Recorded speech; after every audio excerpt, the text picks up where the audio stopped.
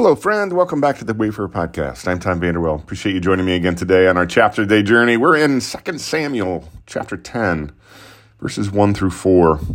Resonated with me. It says, in the course of time, the king of the Ammonites died, and his son Hanun succeeded him as king. And David thought, you know what? I'm going to show kindness to Hanun, son of Nahash, just as his father showed kindness to me. So David sent a delegation to express his sympathy to Hanun concerning his father.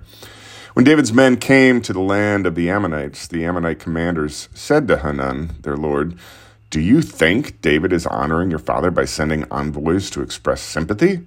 Hasn't David sent them to you only to explore the city and spy it out and overthrow it?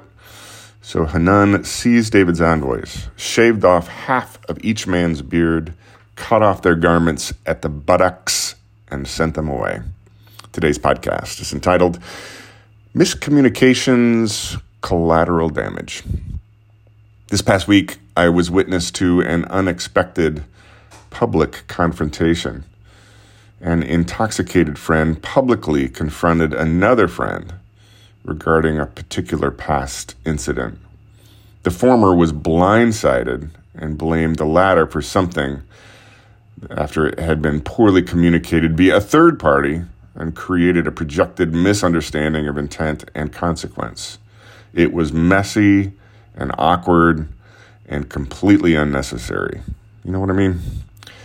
For almost 30 years of my career, I have been assessing customer expectations, experiences, and satisfaction.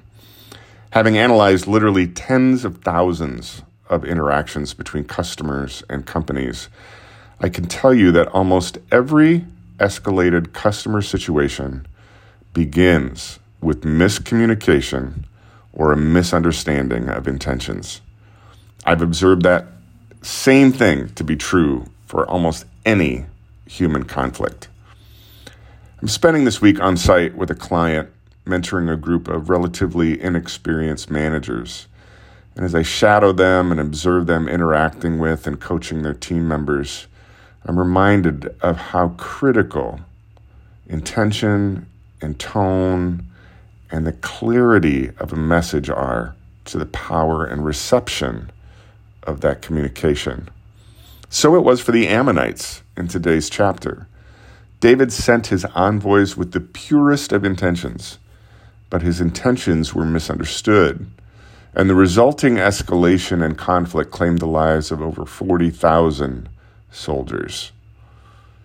In the quiet this morning, I'm reminded of the sage of Proverbs who wrote, when words are many, sin is not absent. No wonder Jesus told his disciples to speak clearly, simply, directly. A simple yes or no. Miscommunication of both words and intent can carry a high price in collateral damage, relationally, spiritually, sometimes even physically.